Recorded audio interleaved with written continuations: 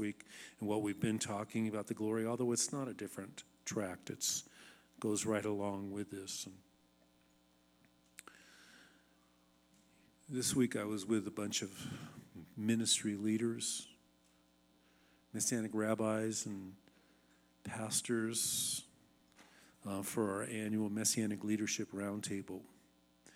And it's just good to be with my brothers and sisters who have committed their lives to the ministries. But you know, one thing that we saw is a lot of us have kind of lost temporarily the joy, the passion that we had at the beginning. And but anyways, I was encouraged by a word that I heard, and I want to kind of share a little bit of that today. You know, we've been talking about the glory, and the glory is when just God comes in and takes over in an incredible way. The presence of the Lord is manifest. And we looked in the scriptures where Solomon, when he was a young man, Lord says, well, what could I give you? And he says, I just need wisdom on how to lead these people. And there was just an anointing that came upon that young man. And you remember when they dedicated the temple in Jerusalem, and the glory cloud, the kavod, just covered the place so that they couldn't even minister. And I want to read a scripture that comes a little bit later in his life. Solomon. Solomon, at this point in his life, he needed a cruise. But I'm so glad that the book of Ecclesiastes is listed in the scriptures, because so many of us can identify. And that's the wonderful thing about the word. It encourages us, but it also encourages us to see that others who are great men of God walk through seasons where they're like, God, where are you? What's going on? Anybody? And so we read the scriptures and we go, you know what? We're not alone. So if you would, turn to Ecclesiastes chapter 1.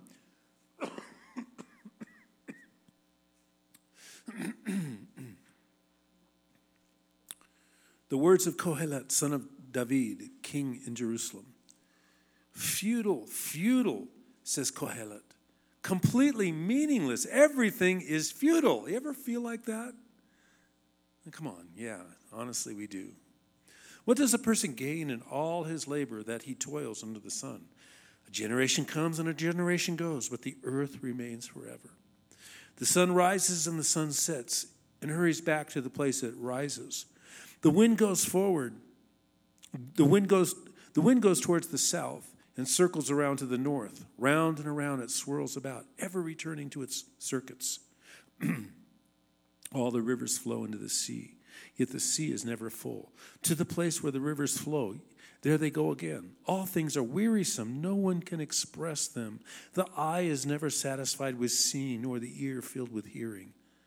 What has been is what will be, and what has been done will be done again. There is nothing new under the sun. Is there anything about which is said, look, this is new? It was already here long ago, in the ages long before us. There is no remembrance for former things, and things yet to come will not be remembered by those who follow. Of course, we don't stop there, but you hear a man who's expressing some disappointment. He's expressing what a lot of us feel, a loss of passion for our ministry, maybe just for life in general, loss of passion for our work, for our family, for life in general. Anybody ever experienced that loss of passion? You know, it's where you say all things are weariness and wearisome. There's nothing under the sun that's new. And you know what? It's not easy to have passion when you're feeling helpless or hopeless. Believe me, we're going to get to the good stuff today. Thank you. I've got some water there. We're going to get to the good stuff today, but I just want to paint a picture of where a lot of us are at. You know, I titled this message because sometimes I come up with just kind of weird 60-ish titles to songs that don't mean a thing. You know that song, You've Lost Your Loving Feeling? You know, and all of us can identify with that. But at the end of that song, it says, bring back that loving feeling. Bring back that loving feeling. And he wants to do that today. So I want to talk about, because we all start with passion. We all start with just an excitement about our life in Yeshua. Whether you're called to ministry or whatever you're called to, we all start with that.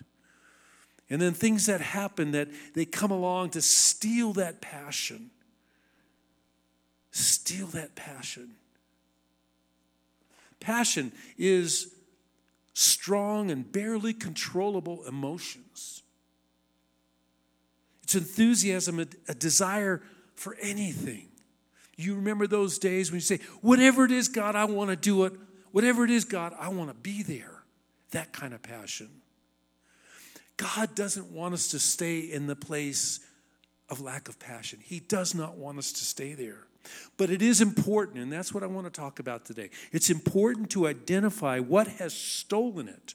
Now, I'm talking from a place of ministry. I've been in ministry now for 32 years, going on 32 years. Now, not all of us are what you would consider to be professional ministry, but all of us are in a ministry. All of us have a ministry. Whether it's to the place where we live, to the neighbors around us, whether it's in our workplace, it doesn't matter. Whether it's in the neighborhood, whether it's in the school we work with or we're studying in, it doesn't matter. All of us have that call of ministry service on us. It's not just to the professional minister, the pastors and the missionaries, but all of us do. So it is important to identify what's stolen the passion. We have to identify it, first of all. As kingdom people, we of all people should be the people of passion. And let's be honest, sometimes we're not. Sometimes we're just going through the motions. We put on the face. How you doing? Okay, good. No, we don't say okay. We say good, great, praise the Lord. What's the term that we often hear? Blessed and highly favored. How are you doing? Blessed and highly favored. You know, we say that because we're almost conditioned to say that.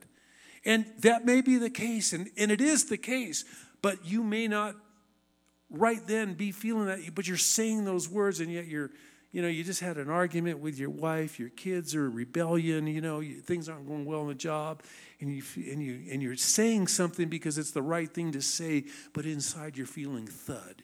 You're feeling nothing. Anybody identify with that, or am I just speaking to myself today? So I want to talk about passion drainers. Passion drainers, those things that drag our passion. Number one, unmet expectations. Unmet expectations. You start off strong. And I remember when I had an encounter with Jesus. I didn't know him as Yeshua, but I had an encounter with Jesus. Changed my life. Man, I was on fire. First of all, every meeting the church had, I was there. I would go to work and I would tell people what Jesus is doing. I would go to my friends, and these are friends that I was in the military with. And the last thing, we were not what I would call, spiritually in touch people. We were just wanting to party, and I would talk to them about the Lord, and to the point where they didn't want to be my friends anymore. But I didn't care. I was on fire for those things. You have a vision of what God is wanting to do with your life, and you were excited, and you wanted to do everything. You wanted to do it all. I'm going to read you some statistics.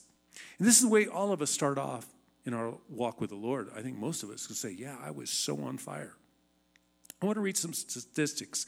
And these statistics relate to people who are in ministry, but I think we can kind of grasp it. It's dealing with all of us. 70% of those who are called to ministry have a lower self-image now than when they started in the ministry. 70%. 80% in ministry have they say that their ministry has negatively affected their family. 70% say the ministry has not been good for my family. I can identify with that. 80% seminary graduates will leave ministry in just 5 years. 70% or 80%. 50% of people in ministry are so discouraged that they would leave if they could, but they can't because it's the only income they have. It's the only thing they've been trained for. And they feel like they're not able or qualified to do anything else. And if they would, they could leave. 50%. 70% of those in ministry say they don't have any close friends. They don't have any close friends because they can't trust. Trust has been broken. Trust, they've been betrayed. And they can't trust. And so they don't want to make friends. They can't make friends. They feel like they can't make friends. 70%. 57% of those in ministry say they can't pay the bills. 1 out of 10. One person in the ministry out of 10 actually retires from the ministry. Most of them leave burned out, go into some other profession. Doesn't sound very encouraging, does it? Doesn't sound very encouraging. But the good news is, you know what? God wants us to finish strong. God wants all of us to finish strong. And one of the reasons for this to take place where we have unmet expectations, maybe our expectations were unrealistic to start with. But life happens. Things happen to us. Things happen to us. And also, and this is a factor of unmet expectations, is all of us, especially if we're in Jewish ministries, not just Jewish ministries, but especially in Jewish ministries, there's incredible spiritual warfare that drains you. And all of us, if you're part of this Messianic congregation, you're involved in Jewish ministry. And you see, what is God wanting to do in these end days is to bring the church into its fullness, into pleroma, into fullness, so that Israel, all Israel, will be saved when the church comes into its fullness. But guess who else knows that truth? The devil. We have an adversary who says, I know when the people of Israel, when the people of Jerusalem cry out, Baruch haba b'shem Adonai, it's over. And he will do anything he can to stop that from taking place. For the Jewish people to enter into their covenantal calling to invite the Messiah back. And so the enemy will work harder in those in Jewish ministries. I believe that. I believe that. I heard this and it explains it, it describes it pretty well. It's like swimming upstream in peanut butter. Could you imagine? Isn't that a picturesque, And I don't want to paint a picture of just utter dismay, but sometimes you feel like you're just swimming upstream in peanut butter. It's this gooey, and you're not really making any progress. And so we grow hopeless and we grow frustrated and angry. And how do we deal with this? First of all, see it in your life. If you're there, don't be afraid to say, you know what, that's me. That's me. Allow the Lord to drain that disappointment from you. He is the God of all hope and the God of all expectations. Maybe our unrealistic expectations he wants to replace with his desires, his expectations for your life, and they may be different than what you thought they were. He wants to drain that disappointment from your hearts. Unmet expectations. It's a drainer. It's a drainer. The second drainer of passion is offense and unforgiveness. Offense and unforgiveness. Bottom line is people will let us down. People will let us down repeatedly. And I'm not just speaking as somebody who's ministry. You know that. You know that. You put your trust in people. They let you down and they'll do it again.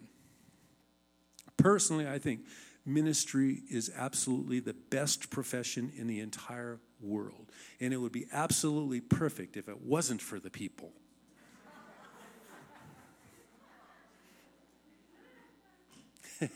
How's that coming from your pastor's heart? No, you know my heart. I love it.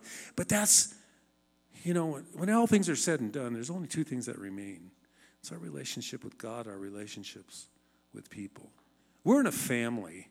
And this is an eternal family. So it's not like, hey, see you later. I don't know, I'm not going to see that person again. No, we have to learn to live together because we're going to be doing that in eternity. Sure, people are going to betray us over, disagreements, major disagreements, but also minor disagreements. I've shared this story before, and we've all heard the same story. And it actually happened to Millie and I when we first, began, we were working in jobs, but we were also involved in leadership in our church, and we were in a building program, and of course it came down to the final aspects of the building, the putting in of the carpet. You know where I'm going. The color of the carpet.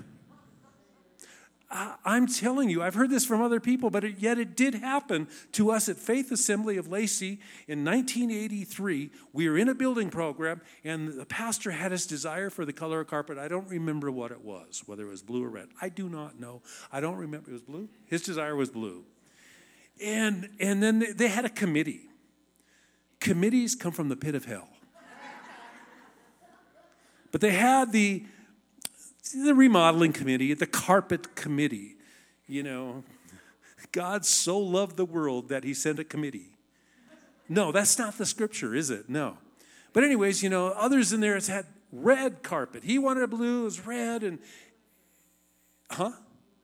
they wanted brown? Okay, whatever the colors. I'm colorblind anyways. It didn't matter to me. But, our dear friends, and she was the church secretary, and she was on the brown side against the pastor's blue side. And she began to, and pretty soon there was animosity that came up. And it almost split the church. And actually, they did leave the church. She had to resign as secretary. So that's what I'm talking about. Stupid stuff that comes in. And so the offense, what was the offense? The color of the carpet. And the pastor did get his way on that. Now, whether that's right or wrong, that's just the way it was. The challenge is that don't become offended. Now, that's easier said than done. When we're hurt, deal with it. We become hurt because of unforgiveness. And when unforgiveness is left undealt with, it creates bitterness that contaminates others. Believe me, if you're walking in unforgiveness towards someone and you're not dealing with it in a biblical way, there will be a root of bitterness that comes into you. And you may not know this, but others will pick that up in regards to that other person. That's why it says a bitter root defiles many. That unforgiveness will lead to, if not dealt with, will lead to broken relationships, even marriages. Will lead to a depression that comes on you like an extreme darkness. It will lead, undealt with unforgiveness will lead to depression. It will lead to physical sickness. It will lead actually to physical sickness, heart attacks, cancers. There's statistics that prove that out. And ultimately, it brings a lack of witness for Yeshua when we walk in unforgiveness. So how do we truly forgive? We talk about it all the time. We talk about Matthew 18, if your brother sins against you. A lot of times we don't even it's not even a sin. It's just they didn't greet you in a way that you thought would be appropriate, or they didn't look at you or something like that, and you were offended by that. They didn't sin, but you took it in that way. Sometimes that happens. That happens. But we don't deal with it in a proper way. So how do we truly forgive? And I wish I had a week to go through this, but first of all, we acknowledge the pain of what that person did. It's important to acknowledge the pain. When somebody hurts you, betrays you, and then, maybe they'll come to you and say, hey, would you forgive me? And you'll say, well, that's all right. It didn't hurt me. Be honest. Acknowledge the pain. And even go deeper than that. Yeah.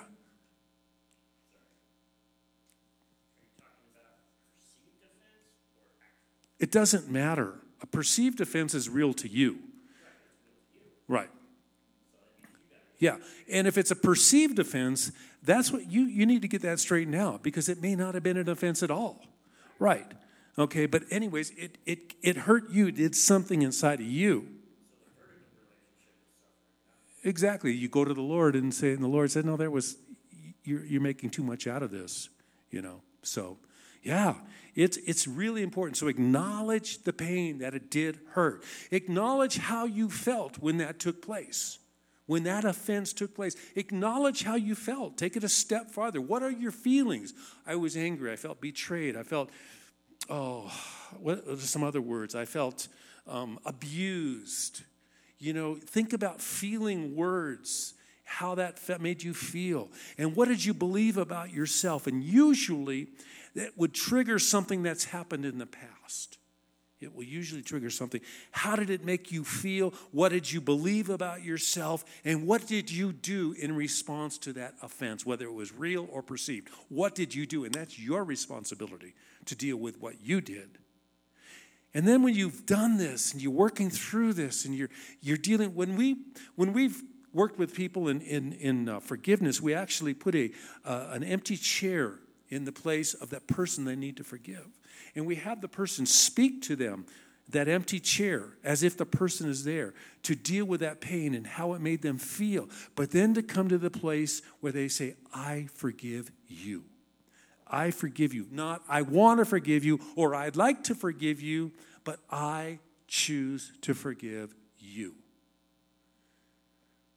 And then bless and accept that person if possible. Bless and accept. It may not even be possible, because the person that offended you, maybe they're no longer here. Maybe they've moved away. Maybe they've gone, they're dead. But it's up to you to if at all possible, to bless them, but also to accept them. And that's hard, because a lot of times we'll say, I'll forgive you if I can forgive you only if you do this. In other words, expect them to change. And that's the Holy Spirit's job, is to change them. But when you release that person, you're actually being set free from a prison that you're in. So you forgive the person and you bless them without an expectation that they're going to change. Ooh, that's a hard one. Forgiving somebody without an expectation that they're going to change. Yeshua doesn't say, forgive as I've forgiven, except if they've done this or if they've done that, or if they don't do this or if they don't do that. He didn't say that.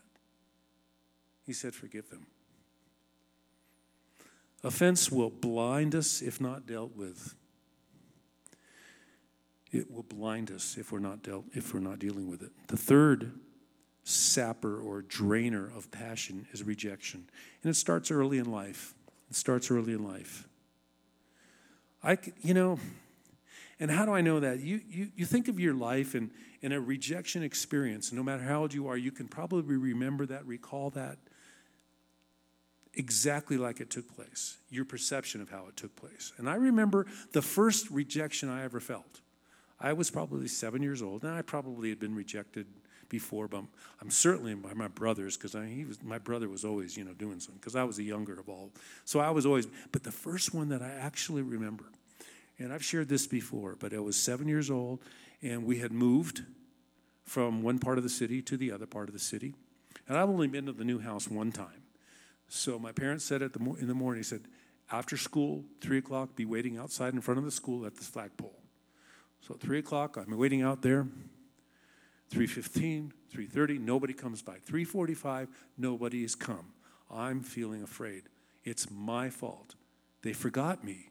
It's my fault somehow, and I have to fix this. And so I start walking in the direction of the house. Now, I've only been there one time. So I start walking in the general direction that I know the house is. And I pass a landmark that I knew was there. I was like, okay, I'm going the right way. And all this time I'm feeling fear, like I'm in trouble. I'm in big trouble. For some reason, they didn't pick me up, and it's my fault. And then I see a street, and I said, I saw that street before, because I could read anyways, and I could read the names of the streets. And I saw that street, and I turned down that street, and there's the moving van, and there's my house. And there's my parents on the front porch saying, oh, we forgot you. We forgot you. We're sorry. And, of course, they had other things on their mind. You could imagine. They're moving. But it's just something I felt inside, and I took this rejection inside. First of all, it's my fault. I did something wrong, and that I'm easily forgotten, easily overlooked. And so every rejection experience of my life, up to a point where God pointed that out to me many years later, that experience, he says, you need to forgive. Even though they didn't do anything wrong, it was a perception, but actually it became my fault. And so I had to forgive and let them go. And rejection is something that many of us struggle with. And it's not just in the family situations. Rejection of a Jew, as myself as a Jew coming to the Messiah in my family. My family didn't go, oh, we're so glad he's come to know Yeshua as his Messiah. We're so glad. No, it was not that at all. They thought I was crazy. They really thought we had joined a cult. They didn't do a funeral for us, and they didn't do that, but there was just they didn't get us. And they kind of said, something's going on there. So we were rejected by our own family. But also, many of you who are in the Messianic congregation that you're in now, or another Messianic congregation, you've been rejected by your family, your Christian family, because you're going to a Messianic congregation. Can you identify with that? Okay? What in the world are you? You put yourself under the law again. Why do you do this? Why are you joining that? You're not Jewish, and why do you do that? Why do you go on Saturday? Why do you do this? And so there's a rejection that we all feel, okay? Because of our Messianic beliefs and because of our biblical understanding of the feasts and the Shabbat, we experience that rejection from the church. Something about rejection. Remember, Yeshua said, they've rejected me, they'll also reject you. It's nothing new. Isaiah 53:3 says, he was despised and rejected by men, a man of sorrows, acquainted with grief, one from whom people hide their faces. He was despised. Rejection. Deal with the rejection. How do we deal with the rejection? We go to the Lord. The Lord will never forsake us, abandon us. He will never do that. Do we truly, truly believe that? Or are the rejection experiences from my past more powerful than what God's word says? And this is what the word that Carol says is, what does he say?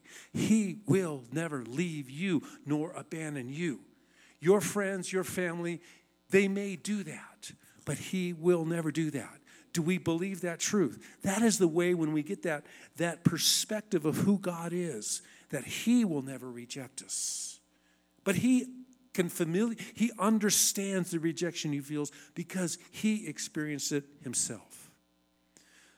So we have unmet expectations, we have unforgiveness and offenses, we have rejection, and the fourth drainer of passion is pride. Pride. James 4:6 says, God opposes the proud, but gives grace to the humble. Why does pride drain us? Simple. God is resisting you. You're walking in pride. Guess who's coming against you? God himself. Submit to him instead in this. Because if you're constantly resisting the will of God in your life, because you know better, you've done it before, you know how it's going to work out, you're going to continue to, you're going to get weary after a while because you're fighting against God.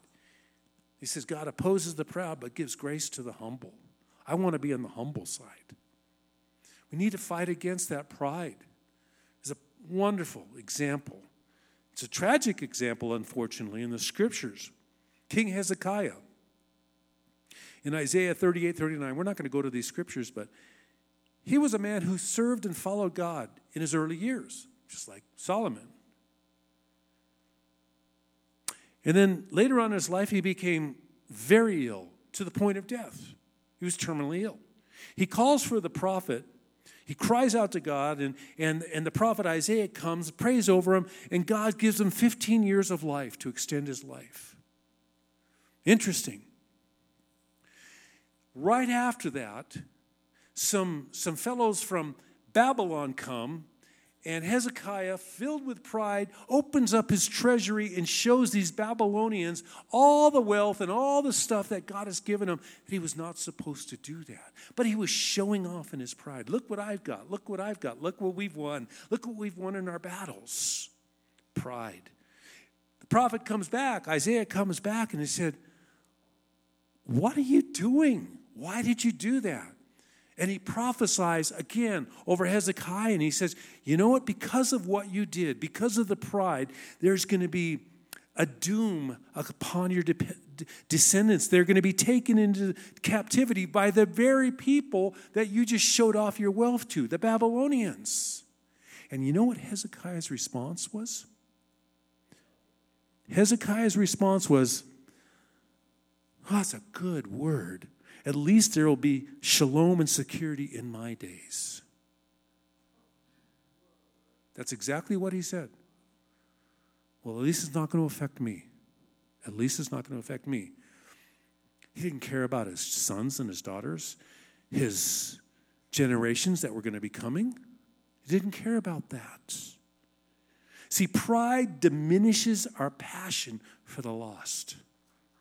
Becomes all about me. Pride is deceptive. It blinds us to what is really inside of us. We think we're okay, but we're really not.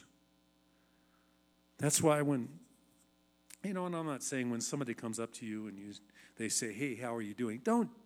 If you don't know the person, don't get into your whole life story about how, what. But, just sometimes when you're with somebody and just say, "You know what? I'm not doing good right now. I need you to listen to me as I share what's going on, or to pray for me." Pride says, "I'm fine, I'm great." And people will just assume, "Well, okay, he's fine, he's great." Pride just thinks everything's okay, but it's not. Humility is being willing to be known for who you really are. Is the ability to be known for who you really are. Pride is the opposite, not being willing to be known for who you really are. In the Messianic movement, and I'm not, believe me, I've been in this movement for over 20 years, and I love this movement, but sometimes we can tend to look down on those who do not get Israel and do not get the understanding of Torah the way we do. And we can kind of walk and say, "Well, they just don't get it." We get it. They don't. We have an understanding that they don't. And you know what? There's some truth, yes, but we need to be careful. Pride goeth before a fall. We need to be walking in humility. Ask the Lord, how do I communicate? Lord, you've opened up the Torah to me in so many ways. You've opened up your purposes for the Jewish people in these last days in so many ways. How can I communicate in a way that's gracious and humble to those who don't understand? How do I do that? And that's a challenge for all of us. C.S. Lewis, he says something to this effect, I'm paraphrasing. If you're always looking down on other people, we'll not be able to see above. So, I want to bring a conclusion here. Lynn, why don't you come on up? Worship team, come on up. David, Michelle, come on up. So, keys to renew the passion that we've lost. Maybe some of us, we're still walking in that passion, hallelujah, but keys to renew that passion. I want to talk about 3 of them. The first one is simply El Roi. El Roi. The Lord who sees me. The Lord who sees me. See, you know the story of Hagar. She was the maidservant to Sarai, and you know the story is that Sarai was barren. We heard that today in the Torah portion. So Sarai, before her name is changed to Sarah, just encourages Abraham to go have a child with her maidservant, and everything is well, and everybody lives happily ever after. End of story. Not. No. You know what happens. The jealousy arises, and she's basically, she's just accosted by Sarai, and Sarai goes to Abraham and says, get rid of this woman, throw her out. She's being tormented by Sarai, and so she flees, and she goes out into the wilderness. And she's all by herself. And the Lord shows up. The Lord shows up to this woman, Hagar. First of all, he says, where have you come from and where are you going? Now, this is not one of those geographical questions. Where are you coming from? What street, what address are you coming from? And what street and address are you going to? It's like, where are you coming from and where are you going to?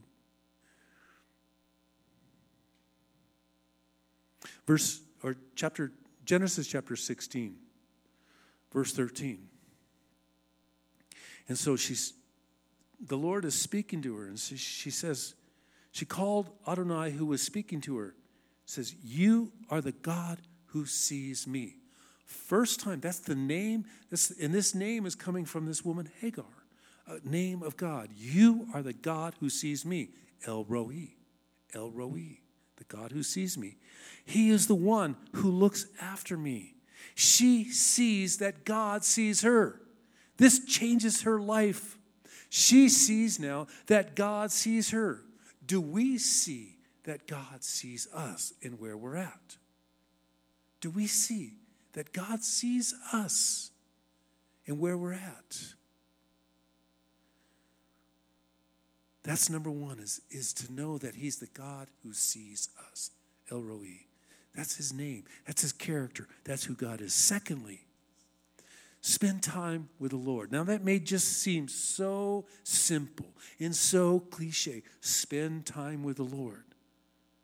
Proverbs 8 verse 17 says, I love those who love me. Those who earnestly seek me find me. Spend time with the Lord. When everything just seems to be crashing down, when you've lost your passion, the enemy will come and say, see, where's your God now? But that's where we press in. We spend time with the Lord, and we are in his face, and we will not leave that place until he visits us and encourages us. How many times I go to the Lord, I'm discouraged about this or I'm about that.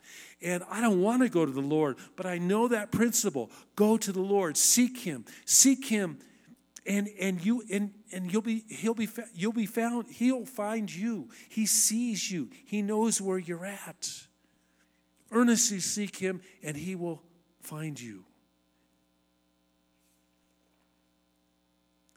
Third, renew your vision. Renew your vision. Ask the Lord, what is his vision for your life? Proverbs 29:18. Where there is no divine vision, the people cast off restraint. But blessed is the one who keeps the Torah. Isn't that interesting?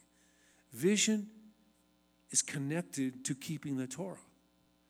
Being in the Word of God. Being in the Word of God.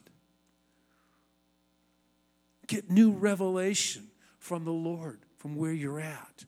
Or maybe it's just tweak the vision that he's given you. Maybe you've wandered from the vision that he gave you, and he needs to tweak that to bring you back, to bring you fresh, new vision. Seek the Lord for that vision. There's a quote by Helen Keller. Would you stand with me? You know who Helen Keller was? She was blind. She said this, the only thing worse than being blind is having sight with no vision. The only thing worse than being blind is having sight with no vision.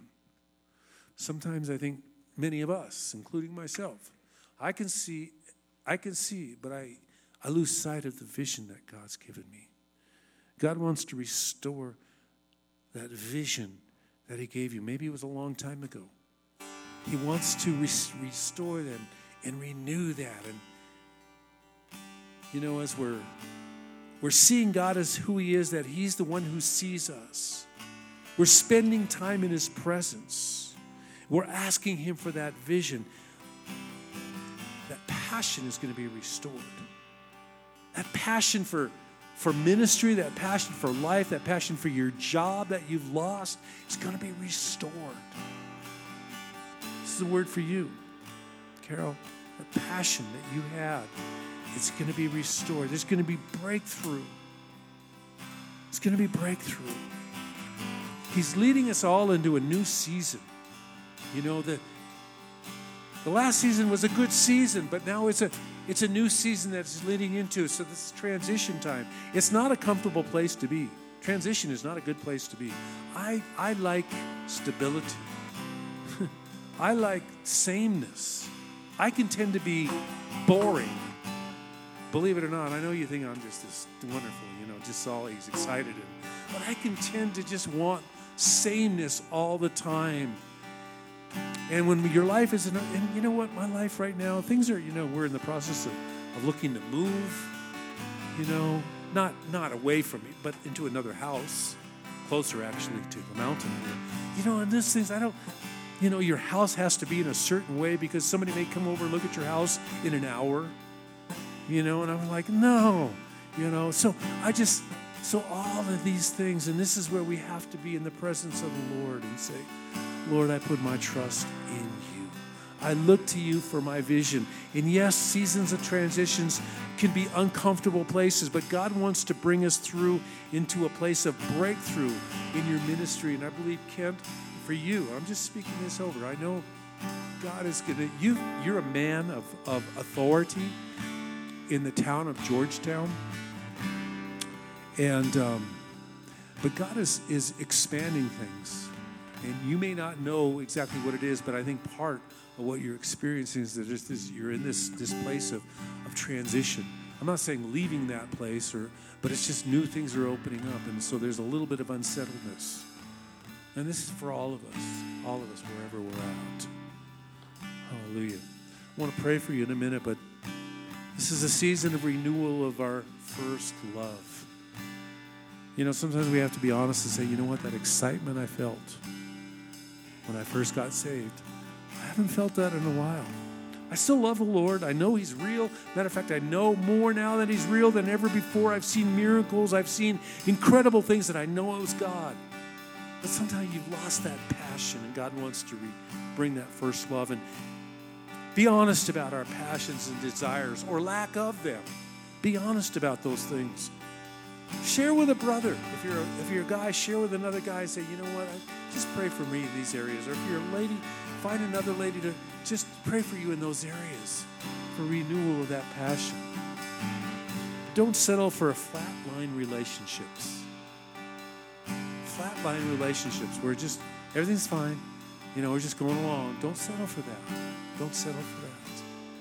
This is the time to re-engage with the Lord, to re-engage with His vision for you, to re-engage. Amen? Avinu Malkeinu, our Father and our King, we bless you and honor you. Lord, we thank you. We thank you that you love us so much. Lord, you've called us into a body, and each and every one of us has a place, a position, a skill, an ability, a gift to be used in that body, Lord God. And some of us know what that is. Others are in the process of learning what that is.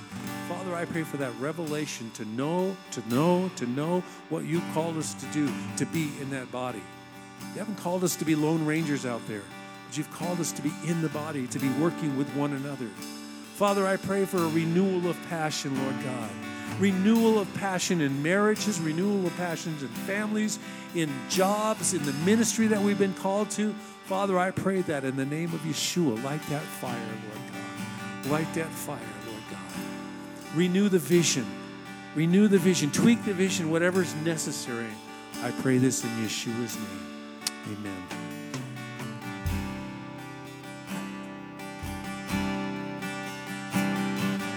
You are the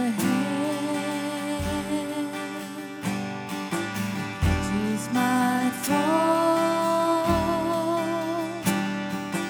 You are the friend that answers my call. You are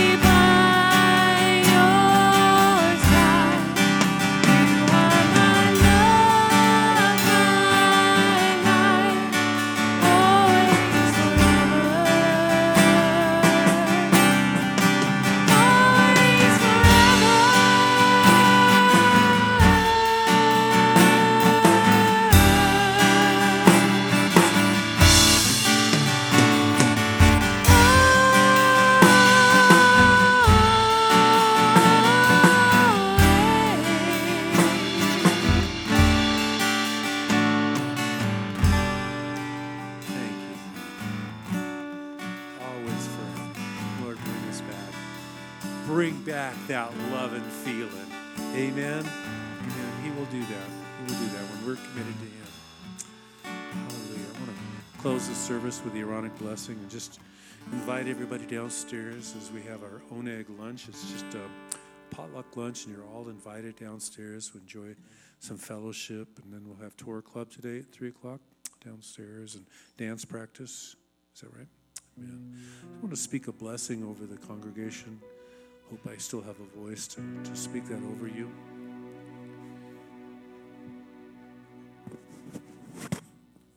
And as I share many times,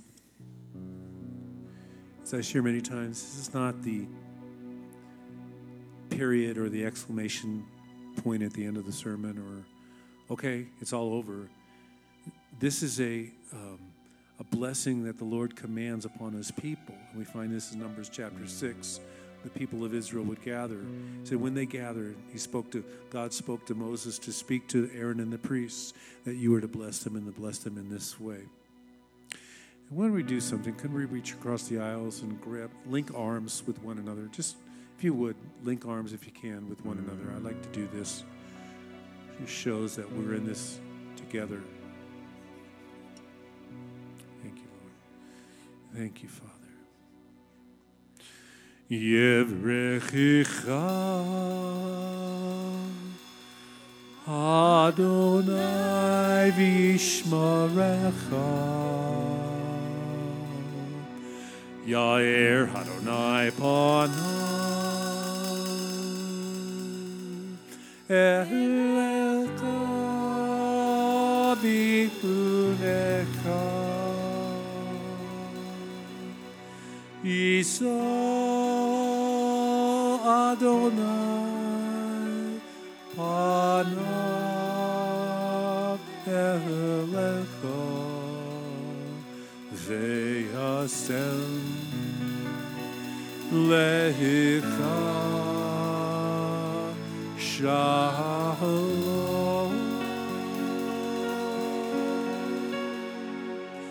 Yisa Adonai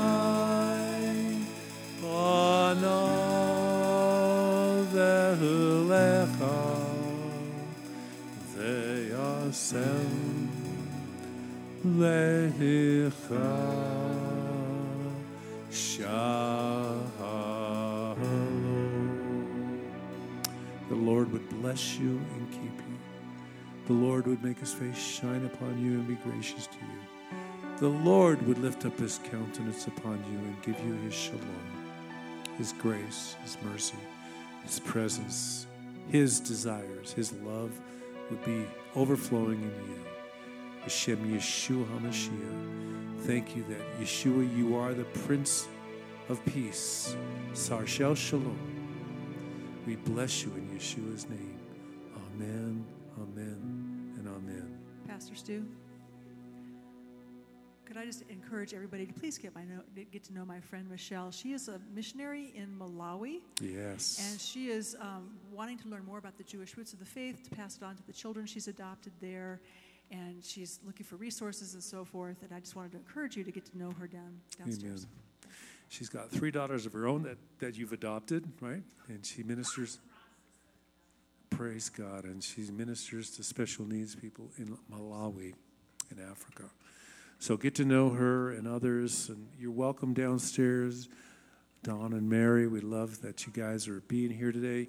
You might notice that our Messianic services go a little bit longer than most church services. It's because we just loved being in His presence. So, amen. Amen.